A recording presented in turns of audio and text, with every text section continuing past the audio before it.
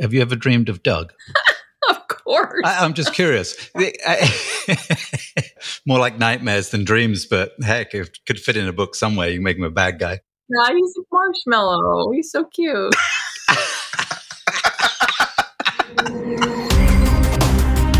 Welcome to the Two Authors Chat Show, an entertaining podcast with two best-selling authors connecting readers with an eclectic array of distinguished guests through lively conversation and interviews. Hosted by mystery, suspense and thriller writers Douglas Pratt and Nicholas Harvey. Welcome to the show, everyone. How are y'all doing today? Well, I'm good, for one, and we've mixed things up a little bit. So let us know what you think. We've kind of moved the format of the show around a wee bit, and give us some feedback. Let us know. Please send us some messages. We like them. We need friends anyway. So yeah. So let's grab a question. So we're going to start with our listener question today, which comes from Rebecca Stovall, and I think you're going to like this one, Nick. This is a good one. But do you think that if you had invisibility as a superpower, that you would be just clear, or would like the light manipulate around you? How do you think that would work? That's an interesting question. So I've always wondered, if you're invisible, is it everything that touches you invisible? Like, are the clothes invisible? That's been done different ways, right? In the movies, because you see these clothes moving around sometimes, or you see the whole, like in the superheroes are all just completely see-through, including their tights that they're wearing, their fancy little stretchy tights. It feels like light shouldn't pass through you. So maybe you'd throw a shadow. So I think anything that touches you would be invisible, which would be interesting, because if you got stabbed, there'd be like the handle of the knife would be visible, but the blade would disappear inside. Or if you drank a cup of coffee. Yeah, you see that's exactly. So if you drink a drink, it disappears, right? So it doesn't just go around and then you watch this bit of, well, the rest of your bodily fluids are missing. Well, but once they become part of you, like maybe there's like some DNA, like they can pull DNA from stuff. So wouldn't that be a part of you at that point? So maybe that's part of it. Don't start getting ridiculous. I mean, we're talking about it. The big thing is, if it doesn't work, then basically everybody who's invisible is walking around naked. And, that would be a whole different ballgame. Like, would you even know? Like, they're just hanging around there naked with their, invisible stuff hanging out. There's some people I want to picture that way. Like, isn't Scarlett Johansson one of those superheroes? I'd like to think that she's naked when she's invisible, although I don't think she's got invisible power. She does not have invisible power, but yeah. Well, I'm still picturing her naked. Well, there's also some people that if they were naked, I'd like to picture them invisible too. So, like myself. I'd love to look in a mirror and not look at myself. That would be great.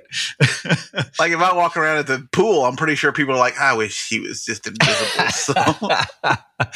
Or actually, if I look in a mirror and don't see myself, then I'm a vampire, aren't I? Isn't that a vampire thing?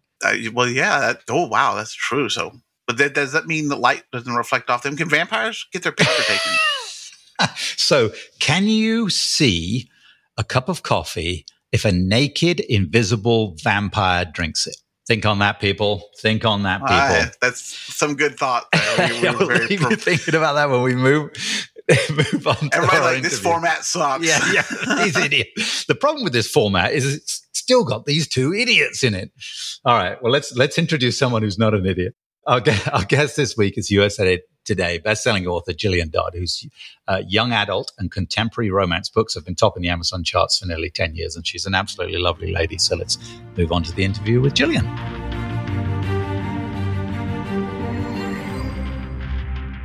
Hey, everyone. We want to welcome Jillian Dodd with us today. How are you doing today, Jillian? I'm doing great. How are you? Happy to have you aboard with us. Yeah, this is probably the furthest out of our genre that we've gone, because you're in the romance area, right? I am. I also have a spy romance too. So that's what I read actually for fun, is romance or thrillers, not romance. I read thrillers and political thrillers and spy stuff. So cool. Well, you might like our books. We write stuff like that. So that kind of just jump off. Like you read that, but you like to write romance. Is there a big jump you ever thought about, like crossing that up a little bit? My Spy Girl series definitely does. I mean, it's a big save the world female young James Bond kind of thing. And it's probably the series that is my least read, but my most proud that I created it, because it's just something I wanted to be a spy when I grew up. So it's kind of my dreams. Yeah. I write mostly teen romance, and I think I'm probably still 19 in my head. Aren't we all?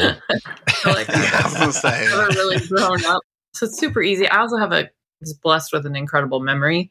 And I mean, like, my high school friend called me one day and she's like, do you remember who this guy was that I dated? And da da da da da. And I'm like, yeah. And I've like babbled off his name in 2 seconds. She was like, you're right. And I was like, you dated him. How can you not remember his name? Oh my God.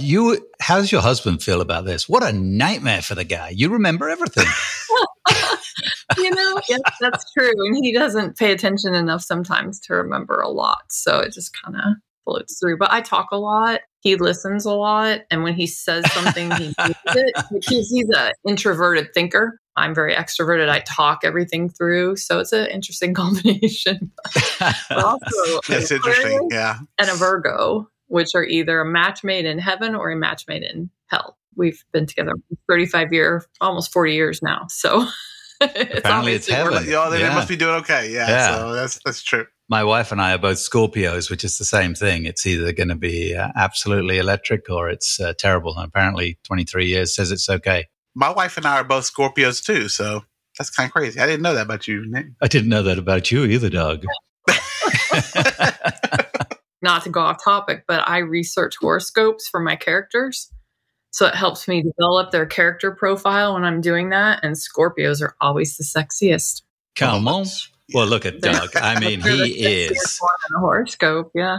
You open the encyclopedia to sexy Scorpio, and there's Doug. It's generally my picture. Yep. Yeah, that's the case. Tell us, Jillian, a little bit. We'll get back on track here. But so start us off with you're a stay-at-home mom. Is that right? And you just kind of decided to. Isn't that how it all started? Kind of. I had a career in, I did retail and buying, and I was a buyer for stores and stuff.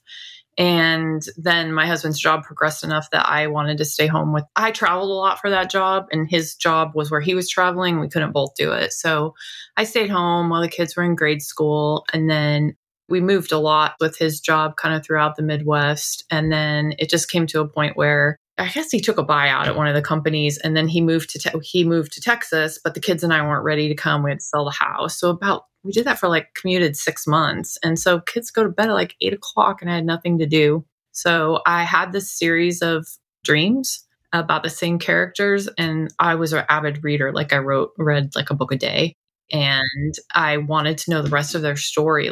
I just got these snippets of their lives. So I dream a lot about other people.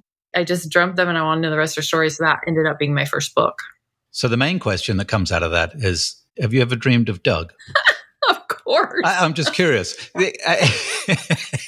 More like nightmares than dreams, but heck, if it could fit in a book somewhere, you can make him a bad guy. Yeah, he's a marshmallow. He's so cute. Oh my I love you, Jillian. You're fabulous. It's awesome. That's brilliant. So out of the gate, the first book you wrote, and it went huge. I mean, not like Colleen Hoover huge, but for me, it didn't go huge to start. I sold 36 copies in the first 3 months because I didn't tell a soul that I wrote it. Self-publishing was sort of a bad word back in 2011, and I had submitted it like everybody else a million times to publishers, and I'm not a big rule follower. So following each publisher's different rules for submitting it and writing a short version of this major book that I wrote just was very difficult for me. I'm still not very good at writing ad copy, but I could tell you the story in 1,000 words, but not 200. I was super excited that I sold 36 books, and I asked myself, I wonder what would happen if I tried. And that sentence is what's created this career. It's just kind of crazy. And how did you learn the indie business? Because back then, you're talking 2011 when that came out, there wasn't much resource in how to go about this, right? No. I mean, Joanna Penn was around. I'm pretty sure I listened to her. Actually, what got me to publish is my husband brought home a Wall Street Journal article that talked about, I believe it was Bella Andre, and can't remember the other gal's name, but they had each sold 1 million books. And I didn't realize it at the time. Like my first book came out at $9.99 for an ebook because I was buying and reading traditional books and they were $12 and $14.99. And I thought I'll be lower than that. I didn't realize that indies back then were like all $9.90, 99 cents, a lot of, most of them. Kind of the hook, you could get 10 books versus what you got for one traditionally published book. So I was stupid in that regard, but I think that's really helped me in my career. People thought I was traditionally published, even though I'm not. And I've tried to kind of uphold that, with really great covers, especially now. My first cover I drew by hand. Yeah, it did really well. It's just a doodle. The second book, I doodled a cake. And it had all sorts of like doodles inside, which was very difficult formatting. So yeah, it was just kind of different. I think the heart stood out. Back then, Amazon also bots were amazing. And people just saw that and it helped. And then I got an Amazon promo. It's striking. Yeah, I mean, it's still probably my favorite cover. Got the tattoo of it. It's my brand logo, basically. So it's kind of gone into everything. So yeah, you do a lot of the like a young adult is kind of your theme. So how switching between adult and young adult, how does that work with your mindset? Like, do you just like right along and go, oh, I kind of jumped above PG-13. Let me like his hand went a little too far down her blouse, so that's got to be an adult series now. Or oh no, my characters have sex in the books because they're teens, late teens. Teens have sex. Did you not know that, Dick? Well, just because I didn't. So we have a lot of different variety in the books, but yes, I mean, there's a lot of first kisses, first handholds, first times and everything that they do. So, but typically I don't write just a straight contemporary romance. I tend like that boy starts out in 4th grade and now we're on the next generation of kids. So they kind of become family sagas because like my Keaton Chronicles is strictly YA, but then we jumped up 10 years later to get other people's stories. So it's a little edgier and a little sexier because characters are grown up, but people just don't want to let the characters go. I think if I did anything right in my career, I seem to write characters that people like. That's awesome. So how many different series do you have? There's 7. Are they all interrelated? Like, do they all have a character that is in one of the other series? Yes, as my catalog's grown, there has been crossover. So like Keaton Chronicles is one of my big series. It's got 13 books. We've just started the next generation at the same boarding school. So there's 2 books there. But the Keaton Chronicles has a character that crosses over with that boy. There's a hot quarterback in there and he ends up with an actress that was one of Keaton's friends. So yeah, they've all we actually just did, during COVID, we watched is it Marvel Comics or DC Comics, all the like Avengers and all those superhero stuff in chronological order instead of when they came out on screen. And they made so much more sense. And so we created a list like that because I keep a huge timeline of all my characters' ages and where they are in every book and every series kind of and how it crosses over. And so we did a chronological version. And I actually read all the books that way, and it was kind of fun. That's cool. Doug keeps notes like that. He keeps timelines and notes and details like that. He's joking. I'm more of I've been more of a pantser for most of my, but I've switched over and started plotting a lot more. So I'm very much a pantser. My daughter does a lot of edits for me and works with me in the brand. And we do some co-writing where we work together. And it drives her nuts because she's like very plot oriented. And I'm just like, it's here. It just needs to come out. And a lot of times, she'll question me, especially when I'm writing the first book in the series. It's like a disaster. But then she's like, I don't understand why he did this. And then in book 2, I'm calling her. I'm like, I just wrote why he did it. She's like, you didn't tell me that. And I was like, well, I didn't really know it until it came out. Gosh, I'm just thinking of all this timeline stuff that you have and these characters that are related through the different books. That's a lot to keep up with. Writing is pantsing. That doesn't mean that I'm not very organized. And I'll get part way through and kind of go back and plot. I know the series I'm writing now. I know the big cliffhangers for book 4 and 5 and 6. But I'm writing book 3. So I have to figure out how to get there. That's fair. I've written just around a scene before, and I want to write a book because I got this great scene, and so I worked the whole story out to that point. So I can see that. Plus, you say you have a good memory, so if you can remember Victoria's second grade boyfriend, you can probably remember your characters, right? You can remember a lot more than the two of us combined. That's for sure. Yeah. So you like to travel, yeah? I do. I love to travel. Yeah. So do you travel with the books in mind and the locations in mind? Not really so much. It's more where I've traveled ends up in stories. Like when I wrote my spy book, there was only one place in that book that I hadn't been myself. And I still want to go there. Like I did Google and all that to look at it, but I still want to go there. It's Ronda, Spain. And my daughter lives in Scotland, in Edinburgh. And we have grandbaby there. So we just got back. So besides traveling, what else do you like to do? What is your, When you're not writing, what's your favorite thing? I like to decorate. I love it, like interior design. It was kind of my design was my major in college. So we redo a lot of houses. We keep saying we're not going to, but we just bought a house in Texas last March. It was supposed to be like the forever house, and we spent a year redoing it, and then we're like, time to sell it. But it was. Well, yeah, you often have some social media posts with some of the stuff I've noticed, especially around Christmas. You're a house flipper. We're not supposed to be, but we ended up accidentally house flipping. Yeah, and then we just bought kind of a smaller house, actually on the same street as my son, who's expecting our second grandbaby here in November. Then we just bought the house that we're redoing back in Florida because we missed it a lot there. We love the weather. What's your grandparents' name? So mine was Pops. Like my granddaughter calls me Pops. So I don't have one. It's been a big discussion, actually. I'm fine with grandma. Like I don't feel like I need a name, but I also, I was just over there and we're like, Mama, Papa, Dada, and I'm like, well, what am I supposed to be? Well, right now she's saying ba, ba, ba, ba all the time. Oh. And I'm like, maybe I should be Baba.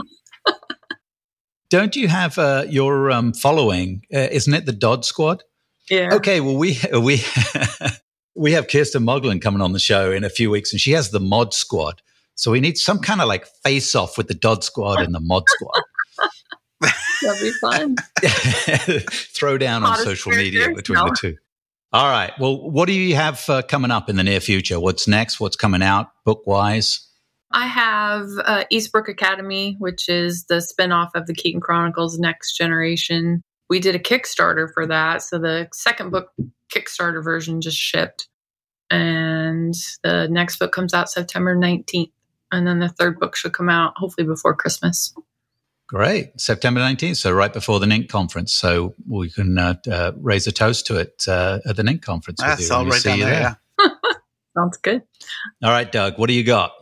All right. So we also have, we have one last question for you. We have to do something a little fun here. And most of our listeners have heard it. But we have a wheel of questions for you. So let's see what our question of the day will be. What is your favorite word? What's my favorite word? Love. Oh, that's way too nice. That's way too nice. Well, let's see. Nick, what would your favorite word be?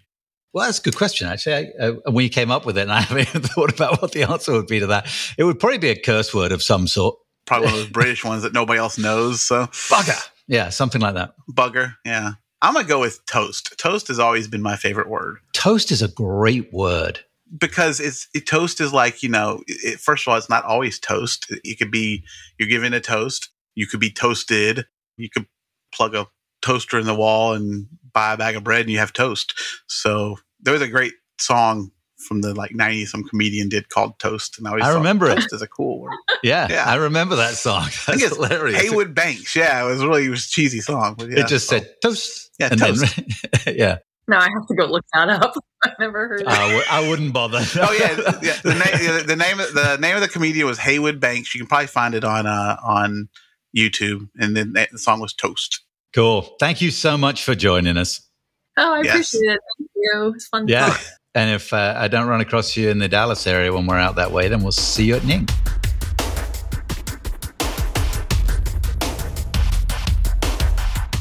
We want to thank Jillian Dodd so much for coming along. She's just been very gracious to put up with us. I mean, here she is. Her favorite word is love, and we come up with buggered toast. So. She's way too nice to be mixing with the likes of us.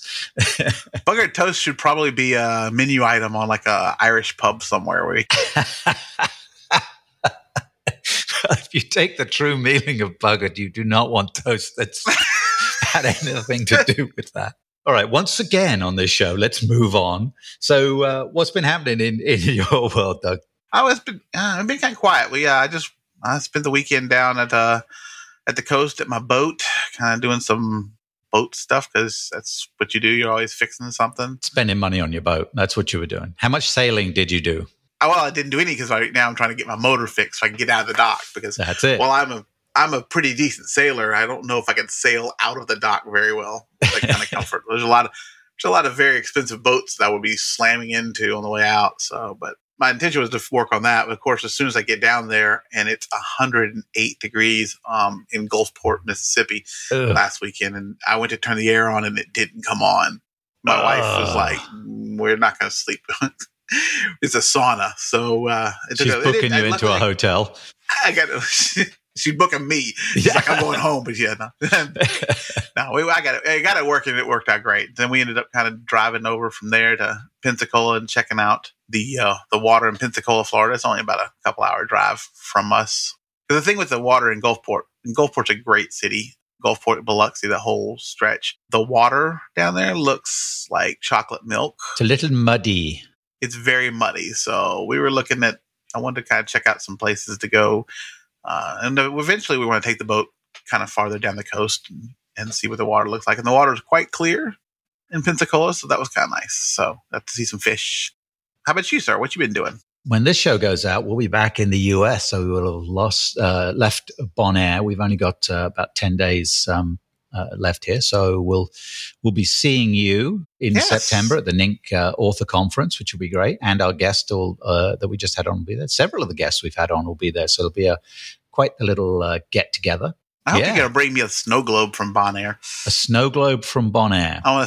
Or like maybe a little bobblehead.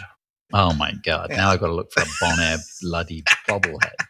All right. Well, anyway, so by the time this comes out, it'll be September sometime, and we have the NINC conference, and then I have my dive event, the AJ Bailey Adventure Dive Event in Islamorada with Conch Republic Divers, and that's on the 29th and 30th of September. Still a couple of spots open, still have space? I think only a couple, yeah. We're almost full. So if you're interested in diving the wrecks of Key Largo with myself and more importantly with my wife, who more people want to hang out there with than me, no question about it. She's better off. yeah, she's far more appealing than I am in every way. That's the way people feel about my wife too. So. Yeah. We got that in common. Quick shout out to Brian at TDS Bonaire, the tech diving services, who did my tech diver course, which I completed over the weekend. So mega stuff. So I got to dive on Trimix and helium mixed gas. So yes, when I came up, we got to talk like Donald Duck for a little bit and go down to check out a wreck at 150 feet and do decompression dives. So I had to do decompression staging stuff. It was a pretty intense course. The bookwork was intense, and then the physical stuff that we did for 3 days straight was quite. It was intense, but really cool. Really cool. I enjoyed the heck out of it. And Brian's a superb teacher, so that was great. Yeah. So did Cheryl do it with you or just you? No, she looked at the gear you have to carry. So you're diving with twin 80s on your back and I saw the picture of you 40 decompression bottle on the front. So basically, I think it's about 120 pounds of gear you're schlepping. So getting in and out of the water is a big old time. So she kind of looked at that side of it and went, nah, that doesn't look appealing. And then I started looking into the bookwork and how intense the bookwork was. She's like, nah, not interested. See, she's smart too. Sometimes. Yeah, she's way smart. Yeah, she looked at it and just went, nah. Like I was trying to get her to do a dive master for years, and she's a far better diver than I am. She's brilliant. She's amazing. She barely uses air. She's incredible underwater and amazing buoyancy, and she's brilliant. But I'm like, do your dive master. It'll be great. She goes, why?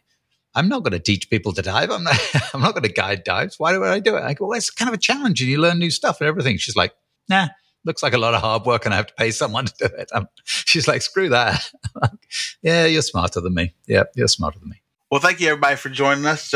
Please remember to subscribe to the show. It helps us along the way. Give us some likes. Share it on social media, that kind of thing. But also check out our show notes. We'll make sure we track down some information about Jillian, but then some important stuff like, where the word bugger comes from and toast, so we can find out. I don't think we'll put that in the show notes, but maybe we'll put a link to the to that stupid song Toast. There you go. That's fine. If you can find that song, it would be great. So maybe Haywood Banks is listening, but I doubt it. I don't even know if he's alive. So, but thank you guys so much for joining us. So make sure to buy our books to help support us. So look for new episodes every 2 weeks, and until then, be cool to each other. Fair winds and following seas. You've been listening to the Two Authors Chat Show with Nicholas Harvey and Douglas Pratt.